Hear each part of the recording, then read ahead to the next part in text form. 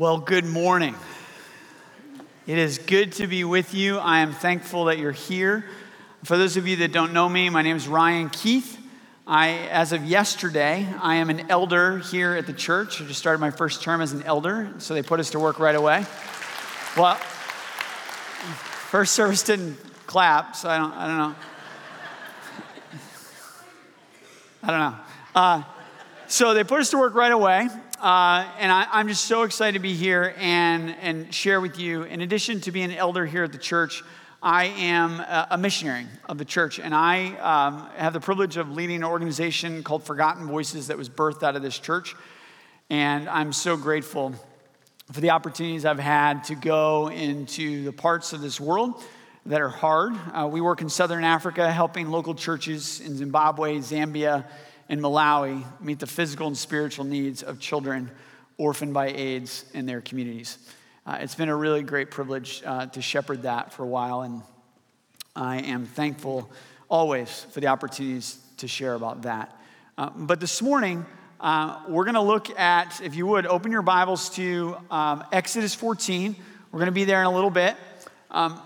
But before, I want to tell you a story. Before we do that, there is this picture of the Crooked Valleys of Tennessee. I don't know if other people call it the Crooked Valleys, but my family does. And so therefore, that's what we're going to call it this morning. This is central Tennessee, about an hour east of Nashville. And this is where my great-grandfather grew up. He used to travel around on a donkey, actually, planting churches and preaching at revivals through the Crooked Valleys of Tennessee. And this next picture is a picture of the house that my grandfather grew up in, or what's left of it. It's not much bigger than this, just based on the foundation around the property, if you get into the thicket and the weeds. But it was just really humble beginnings. And the next picture is a picture of my grandfather, who is no longer alive. He's since passed away. But this red barn he used to faithfully work on after he retired and moved back to central Tennessee. And that red barn still stands where my grandmother lives in the Crooked Valleys of Tennessee. My grandfather here used to, he had a fifth grade education, but yet he was so curious about the world. I will never forget that when I was a student at Messiah College, he called me once and he said, "Ryan, I have a question for you." And I said, "Yes." And he said, "Could you help me figure out how to sell goats on the internet?" And I said, "Grandpa, maybe, but you don't know how to use a computer. You don't have one. You don't know how to use the internet. You don't know how to do a lot of the things that are going to be required. But sure, let's try." So that very day, he went out and bought a computer, called a young friend of his who came over and helped him learn how to use it over time. And I set up a website, and then he went on to sell goats on the internet. And I tell you that to tell you that my grandfather was always quick to remind us of where we've come from as a family. Not to brag that his life was harder, but to remind us to be thankful as his grandchildren and his children, because he used to tell stories in that humble home about how his dad, so my great-grandfather, used to work so hard and do odd jobs to provide for the family so that he could go out and preach the gospel and do all those things, and so that at Christmas time, each child would get a slice of cheese. And that was a good Christmas. This is where my heritage comes from, the Crooked Valleys of Central Tennessee. My son Camden, if you've seen him around, he's a really cute 18-month-old kid. If you see a cute kid, it's probably mine. His name's Camden. And Camden, the name means from the Crooked Valley. It's a daily visual reminder to my wife and I of where our family has come from. Now, from those humble beginnings, I am so thankful for the opportunities that God has afforded me and our family. I'll never forget my mom's dad, so my grandfather on my other side, once helped me go to Oxford. When I was at Messiah, I got to go to Oxford and study abroad in Oxford, and I couldn't afford to go, but my grandparents made that available to me. And after I got back, he said, and this grandpa too, they both asked, like, "How was your trip?" And I'd shared about the amazing places I got to go. I went to France and Italy, and I spent a lot of time in the library. I learned about a lot of things. I spent too much time in the library. Like, I grew, and I learned so many things. And as I finished telling those stories, both my grandfathers would just be like, wow, I am so thankful for these opportunities and experiences and new topics that you've learned about, because what new ways you now have to tell others about Jesus. Like, everything was viewed as a spirit of thanksgiving to connect with other people about Jesus. They were thankful. Now, from those humble beginnings, I am thankful, but I'm also entitled. I'm an entitled, ungrateful person. You would think I wouldn't be after what the story I just told, because, like, wow, every day I get to see Camden. He is cute, and he's awesome, and he is from the Crooked Valley, right? Yet, I'm ungrateful. So just recently, my family moved, and some friends gave us a swing set, their swing set, which used to be owned by Tony Hunt. Some of you know him, or a former youth pastor here at the church. So I got a new swing set, and it is great. And we were so excited about it, we put it in, and I realized we don't have a swing for Camden. And he's 18 months old, and the other swings are unsafe for him because he's 18 months old. And so I wanted a new swing. I didn't just want a swing, I needed a swing, right? So I went out and did what you probably would do. I picked up my phone. I didn't go shopping. I picked up my phone, pulled up the Amazon app, found a good swing, good quality, high-rated, 5 stars, affordable price. I have Prime, so I get it in 2 days, which is pretty great. I didn't even need to sign in. I could just use my finger because my phone knows that it's me.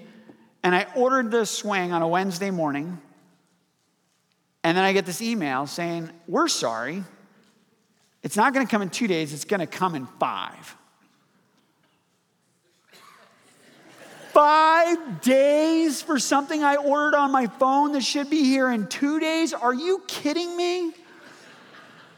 So later that day, the order is shipped, but somehow it's already gone, but it's not going to be here in 2 days. It's going to come in 5. My sister calls and says, oh, well, my wife told her that we were looking for a swing, and she said, oh, well, we have one. My sister said, oh, and we're driving through on our way into North Carolina for something, and we'll just drop it off for you tomorrow, and you can just have it for free. Unbelievable. So I now have this swing right here that Amazon now wants me to pay, or UPS wants me to spend $20 to ship it back because I don't need it anymore. The outrage. Here's the thing. You're laughing. My name's Ryan. I'm an entitled, ungrateful person. And you are too. The danger, one of the challenges of preaching on thankfulness, or what it means to be thankful, is that in this entitled world, well, everything is instant access now, and we all can get things now, or in 5 days, which really isn't that long. But when you need it now, 5 days is a long time. When you talk about being thankful, we all know of people who are less grateful than ourselves, right? And we indict our culture as an entitled culture, which we are, and we say, oh, this ungrateful world we live in, if it could only be a little more thankful like me. Man, kids today, that's true. We are entitled. We do live in an entitled world. But that's part of our story too. That's why as I studied thankfulness, I think God wants us to ask 3 questions. What does it mean to be thankful? Why should we be thankful? And how to become thankful. So what does it mean to be thankful? To be thankful means to think of God and thank Him in all things. To be thankful is to think of God and thank Him in all things. To be thankful means to think of God and thank Him in all things. Now, that might be a leap for some of you. I now have read, I tried to read every verse of thanks, thankfulness, gratitude, anything that was about Thanksgiving. I tried to read that. And I don't know my Greek and Hebrew, so I want to stay in my lane. But I love words. I love words. A quick side, some of you might know because I tell this all the time. My favorite word is peruse. In the Oxford English Dictionary, the A definition is to examine thoroughly. That's what the English use peruse for. We use it like to peruse a magazine, to skim through.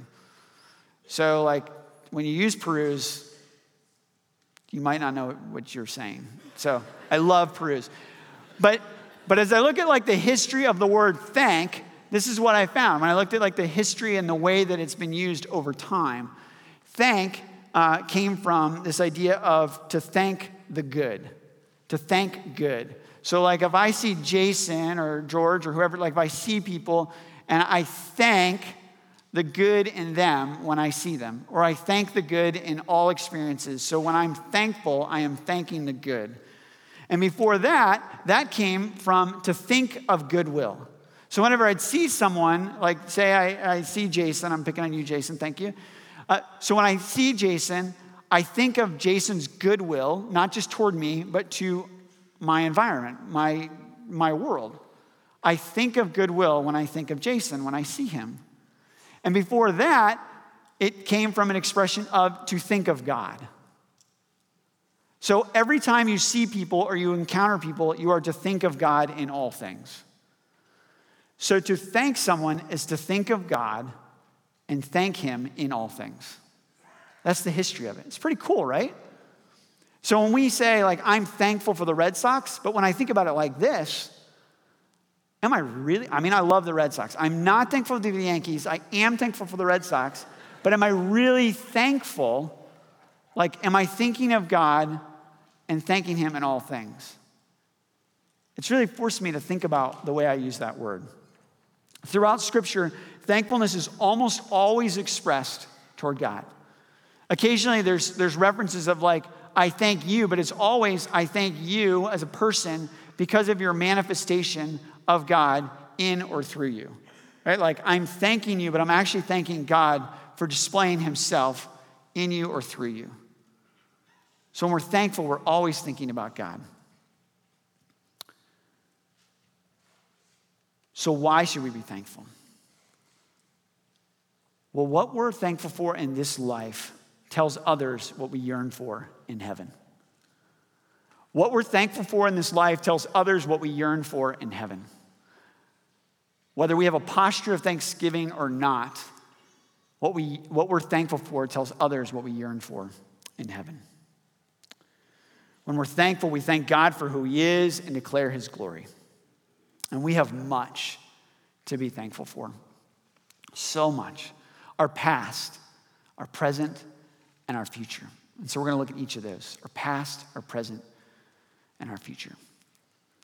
Now, as I was praying for each of you and all of you and praying for this time and preparing, it struck me that when we think about our past, we always aren't thankful for people or situations or events.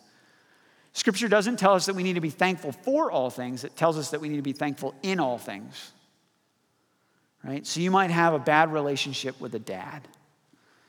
You might have had something happen to you that you regret, something that you've done that you wish you could undo. You might have had a bad experience. You might have had a health issue. You might be having a health issue right now. I'm not saying that we need to be thankful for all things, and Scripture isn't telling us that. It is saying that we should be thankful in all things. And I also point this out of past and your past to highlight that I think we are quick to think about ourselves as the center of our story. And when I say that we should be thankful for our past, I want us to think about our past, like God's people, our past. And so Exodus 14 is a good place to go. Here's where we are in Exodus 14. We're going to start at verse 11, but before we do that, here's where we are.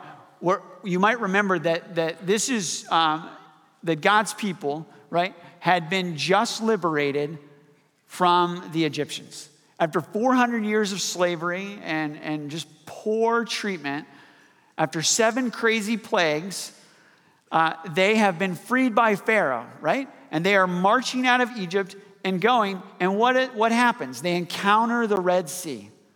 So imagine being liberated after 400 years of slavery through 7 heroic and horrific plagues that you would never forget. You would think you would never forget. You suddenly are liberated and you're marching toward the Red Sea and you come across this big giant body of water. This isn't the Yellow Breeches, right? I love the Yellow Breeches, but this is like a massive body of water. And Pharaoh changes his mind and off he's running, chasing you from behind. His chariots and horses are coming after you. And this is where we are. Exodus 14, verse 11. This is what the people said to Moses. Is it because there are no graves in Egypt that you have taken us away to die in the wilderness? What have you done to us in bringing us out of Egypt? Is not this what we said to you in Egypt? Leave us alone that we may serve the Egyptians. Serve the Egyptians. For it would have been better for us to serve the Egyptians than to die in the wilderness. So the people, just liberated after 400 years of slavery from 7 crazy, memorable, you will never forget it. Like imagine locusts everywhere. Like you would never forget this stuff. And God liberated you from that. And then you're saying like, does God even care, right? So this is what, they begin questioning the Lord. And this is what, and it goes on in 13. And Moses said to the people, fear not, stand firm and see the salvation of the Lord, for he will work for you today. For the Egyptians whom you see today, you will never see again. The Lord will fight for you, and you have only to be silent. Some translations say you need only be still. And that's pivotal, right? Because in no uncertain terms, Moses was saying, this is about God, not you. I in no way want you to think that you are partially responsible for what I am about to do for you. I have liberated you from the Egyptians. The Egyptians are closing in and the Red Sea is before you. I am going to make a way for you. Today, the Egyptians go down. This is about me. Sounds good, right? Check this out. But the Lord said to Moses, why do you cry to me? Tell the people of Israel to go forward, as if to say, trust me, look at what I've already done, am doing right now, and will do. I am taking you to the promised land. And in that moment, God chose to trust God with his people ready to abandon hope. Moses stretched out his hands and parted the Red Sea. Imagine that. Just for a second, imagine being there. This is like not the Yellow Breeches. This is like the Red Sea. Walls of water. I got like my kids, my brother-in-law, my son-in-law. Like I got all these people. I don't have a son-in-law yet. But like we got all these people. We're going through the Red Sea. You would never forget that. Isn't God good?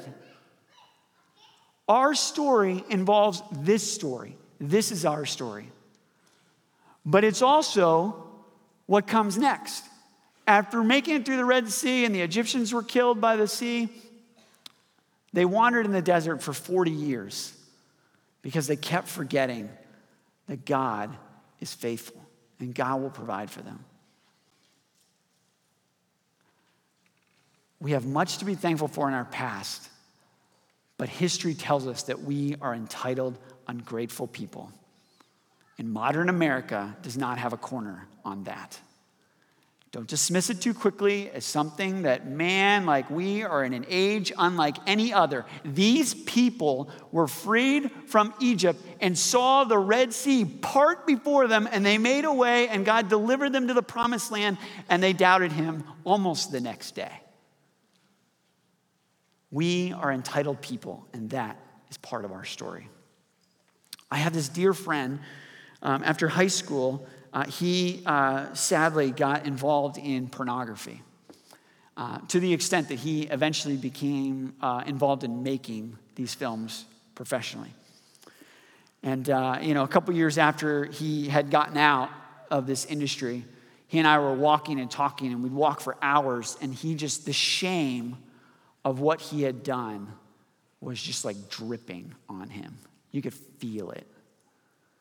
And I will never forget when he had that breakthrough, when he realized that after months of prayer and reflection, I'll never forget when Thanksgiving poured out upon him, when he realized that he is not enough. Like he can't take away the shame that he feels, and he has to give that to God.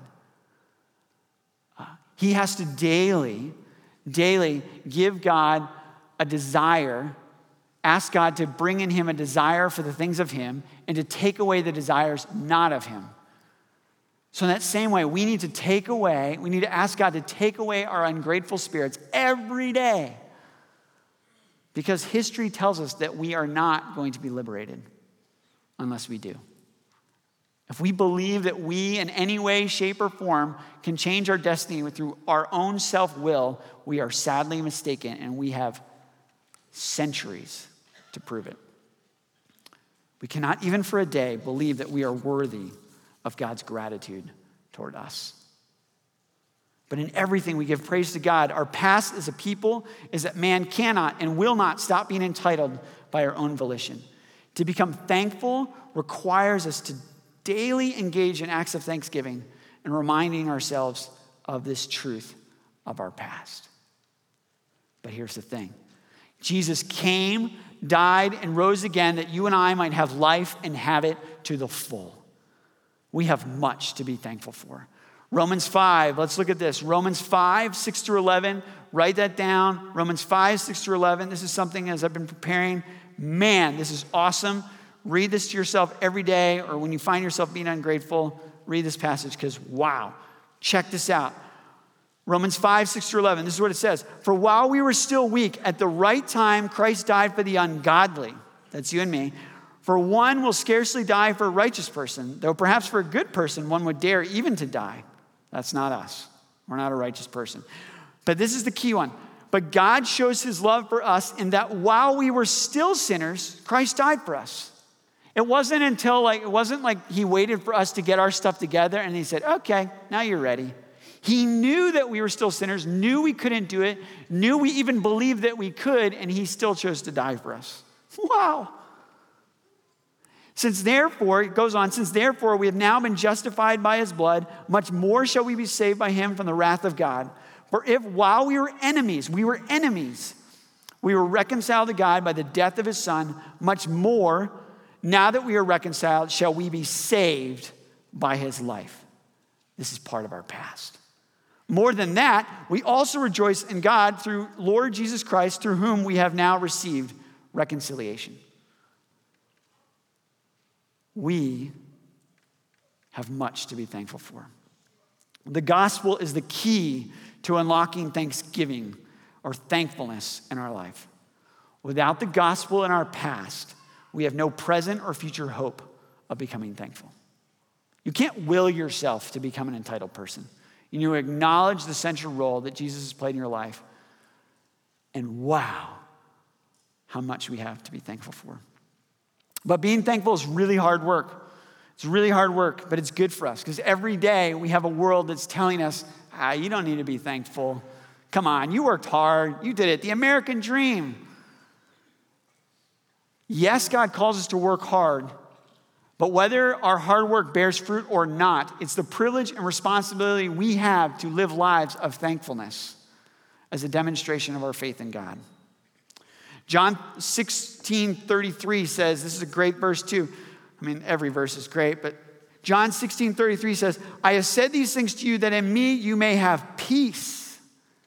In the world you will have tribulation, but take heart, I have overcome the world. I will never forget when my friend, that friend I was just talking about, when he said that I will never forget when he said that he's not thankful for the sin and delighting in pornography, but he is thankful now for what God has done because he's been liberated. He knew that he couldn't be taken out of that. He prayed that God would take that desire away, and he did. And he has to pray that every day. But now, because of that sin, because of that experience, because of that transformation of what God did, not him, He has an amazing testimony to tell. So he is regularly pursuing people in the far crevices of our world that the church so often ignores because it's hard. People engaged in the most sinful, corrosive things that we can imagine. He is regularly pursuing those people and telling with no lack of hope and confidence, look at what God has done for me. The ability he has now to connect because of this thing that he has experienced in the past gives him such validity, to speak of what God has done. And I tell him regularly, there are people you have been able to connect with for the gospel that would never give me the time or day because of where I've come from. He's not thankful for the sin. He's thankful that God has been at work in the midst of that, always. Our past is about God, not us. Our present. The idea of being thankful is a gift from God. Every day in the present, we have to work on our daily comings and goings. We have to work at looking to God and give thanks in all circumstances. Because here's why. To be thankful in the present is to declare God's goodness, whether it bears earthly fruit or not. There are these farmers. If I could jump, I was going to do it later. There's a scene in Malawi that they're going to call up for us. So check this out. This is this place called Pingo. In first service, I called it Chikwawa. I'm sorry. This place in southern Malawi, and these people, I was there a few years ago, right? And this is their farmland. It was devastated by severe drought and then 2 years of flooding. Okay? So this is their farmland. It doesn't look very appealing. And every year, this is soon after the flood, and every year they take all that they have and trust that the Lord is going to provide, and they put it into the soil and thank the Lord, and they are faithful to trusting the Lord, whether it bears fruit or not. And more times than not, it doesn't bear fruit, yet they do it anyway. Why? Because they need to trust that God is going to provide. God's going to make a way. And as they're doing that, as they're being faithful, people are coming to know the Lord. And they're saying, why and how do you have faith in God to provide? And with meager offerings, they're putting that in the basket and they're trusting that God will multiply that. And you know what? He is. And God is multiplying their faithfulness in the present, whether it bears fruit or not, that they can see. But in eternity, I know that there will be people in heaven because they have been faithful. Over the past 12 years, I have seen hundreds of people pass from this side of heaven.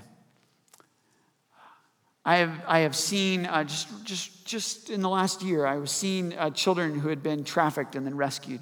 I've seen children neglected. I've helped bury their parents. I've helped bury their grandparents. I have seen people put everything into the soil and have nothing left, and the rains washed it all away. I have seen suffering. I am not thankful for that suffering, but I am thankful for how God has been at work in the midst of that suffering. Because of the hope that I have in Jesus and the hope that I have to help people see that their dignity, their value, their worth is not here, but it is secure and firm in the presence of our Creator. I can bring hope to the hopeless, not for my gain, but for God's glory.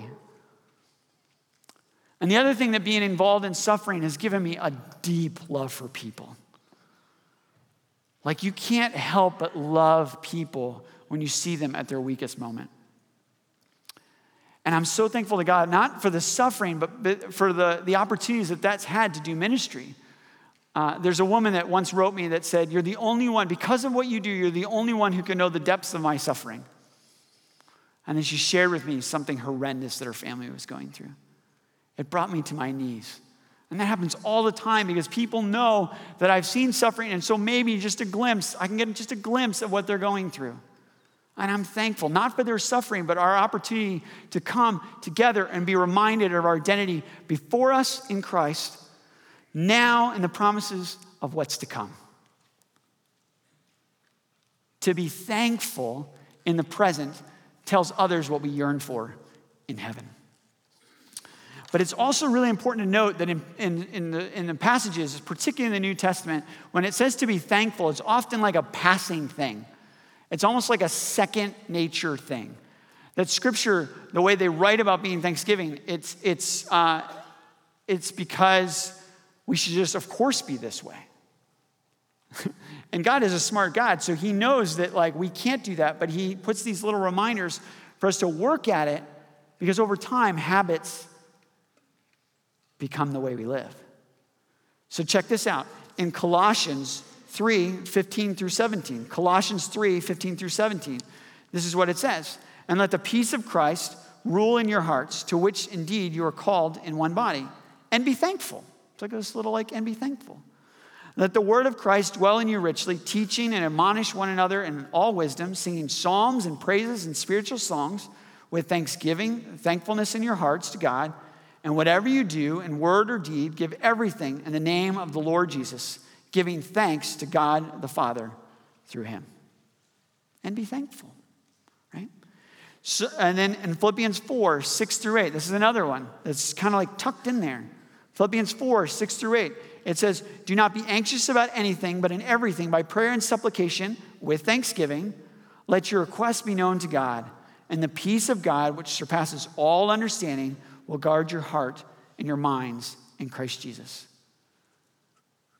Scriptures teach us that to be thankful is an antidote for anxiety. So when you're anxious or distrusting, be thankful, practice being thankful, to be anxious about nothing, but in everything, by prayer and supplication, with thanksgiving. Right? It's like it's a thing that should become a natural reaction. And it goes on and concludes in verse 8.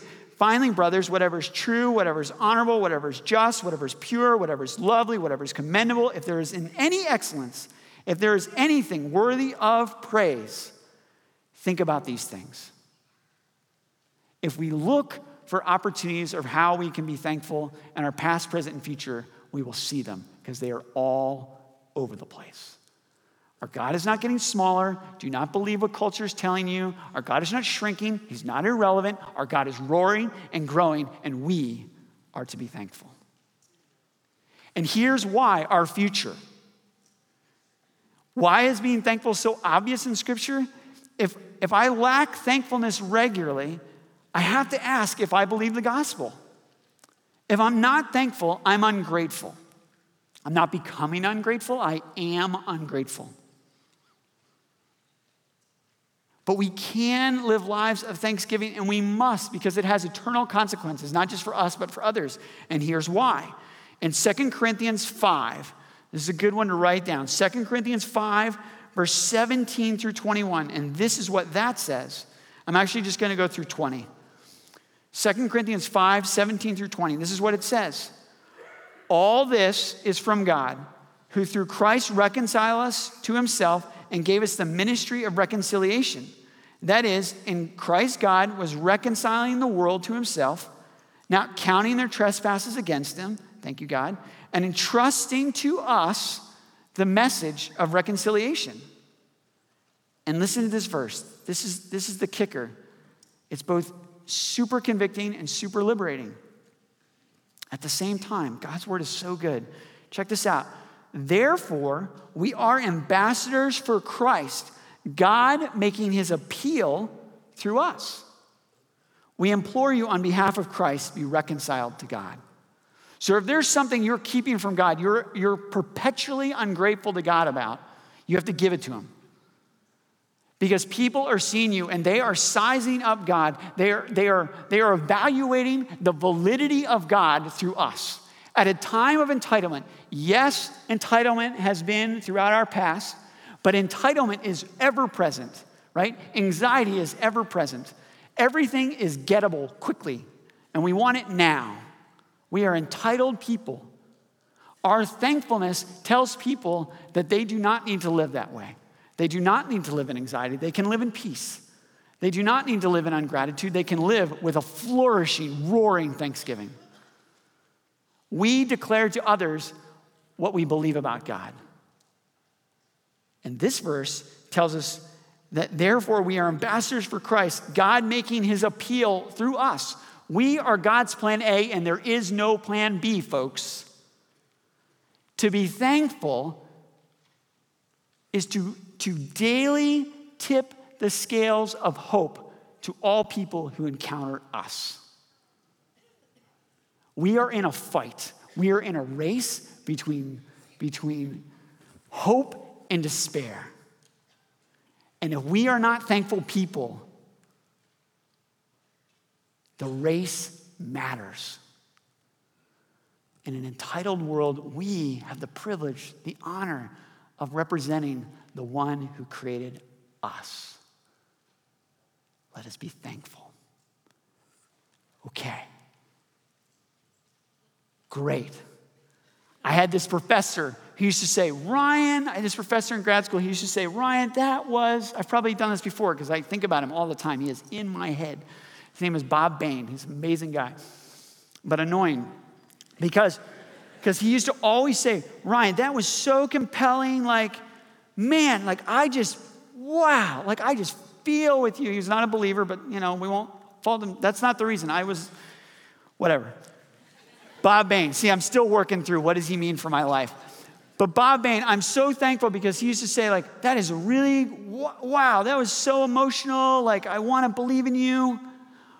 But how are you going to do that? You can't just ask people to do something and then not give them a how. So how are you going to do that? Well, how do we become thankful people? Thankfulness has the potential to be viral. Thankfulness has the potential to be viral. How do we become thankful? We work at it every day. You all know this Jesus Loves Me song that every kid, it seems like I go to the far corners of the world and I meet kids who are singing this song. Amazing. Well, the woman who wrote that song, her name is Anna Bartlett Warner. I don't know if I'm saying her middle name right, but Anna Warner. She wrote that song, but before she wrote that song, she would do these prayers and meditations and pray to God. And one of the things that she started saying over and over to herself was this: one more day's work for Jesus, one less of life for me. One more day's work for Jesus, one less of life for me. And every day she would begin her day praying that posture upon her day. I can't worry about yesterday and what I didn't do for the Lord. I can't worry about tomorrow. I have today. One more day's work for Jesus, one less of life for me. And she began kneading in herself, through the Holy Spirit, a posture of thanksgiving, which eventually led, among other songs, to Jesus Loves Me. It's pretty good. Every day, whether she was washing the dishes or writing a song that will be remembered until Christ returns, probably, she tried to remember one more day's work for Jesus, one less of life for me. There's this book on the back of your sermon notes that I recommend called Raising Grateful Children in an Entitled World by Kristen Welch. Good little book. I gotta be honest, I haven't gotten through all of it. My wife has. It's generally the case. She's a much more tenacious reader than I am. But I've read a lot of it, and the only reason why I haven't finished it is because it's hard to read. Because I had this great aspiration of trying to raise grateful children. And you know what the book told me? Spoiler alert, I need to become a grateful person. That's hard. But it's a good little book, and I really recommend it, whether you have kids or not.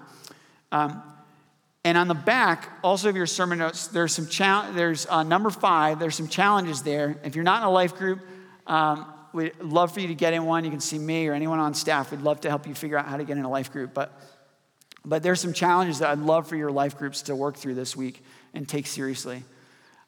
But in 2 buckets that I'd put prayer, I'd put on how to become a thankful person, I'd put 2 buckets. Pray and practice. Pray and practice. Pretty easy, right? So pray. What do I mean by that? I don't just mean like pray and thank the Lord for this dinner, although that is true. What I mean by that is like to be thankful for this dinner, right? Like really think about what you're saying this week and practice every day when you're praying. What do I mean? What am I actually saying I'm thankful for and why? Right? Pray for divine appointments. Pray that God would give you people this week, maybe even today, that you have an opportunity to express God's gratitude for them. Whether they know the Lord or not, they are image bearers of our Creator, right? How do I, the Lady and the Giant or wherever I am, when I look at them and I say, thank you for serving me, what I'm saying is, thank you for being an image bearer of the one who created me and created you. And you might not want to say all of that stuff, but when you say thank you this week, you are saying that to the Lord as a prayer. That's what you're saying. And so pray for divine appointments. Pray for an opportunity to love well with your thankfulness.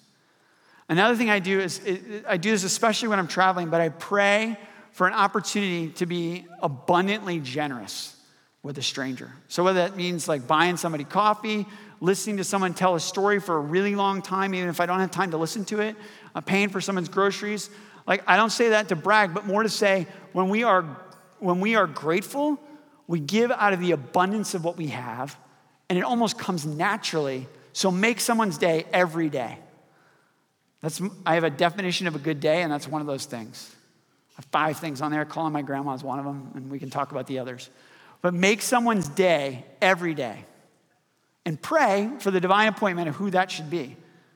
And even if I don't make your day, like I'm praying for you as I'm going about trying to discern whose day I should make that day as a gift from the Lord. Practice. Just briefly, practice. This is easy. Look someone in the eye and thank you. Say thank you to them. Okay.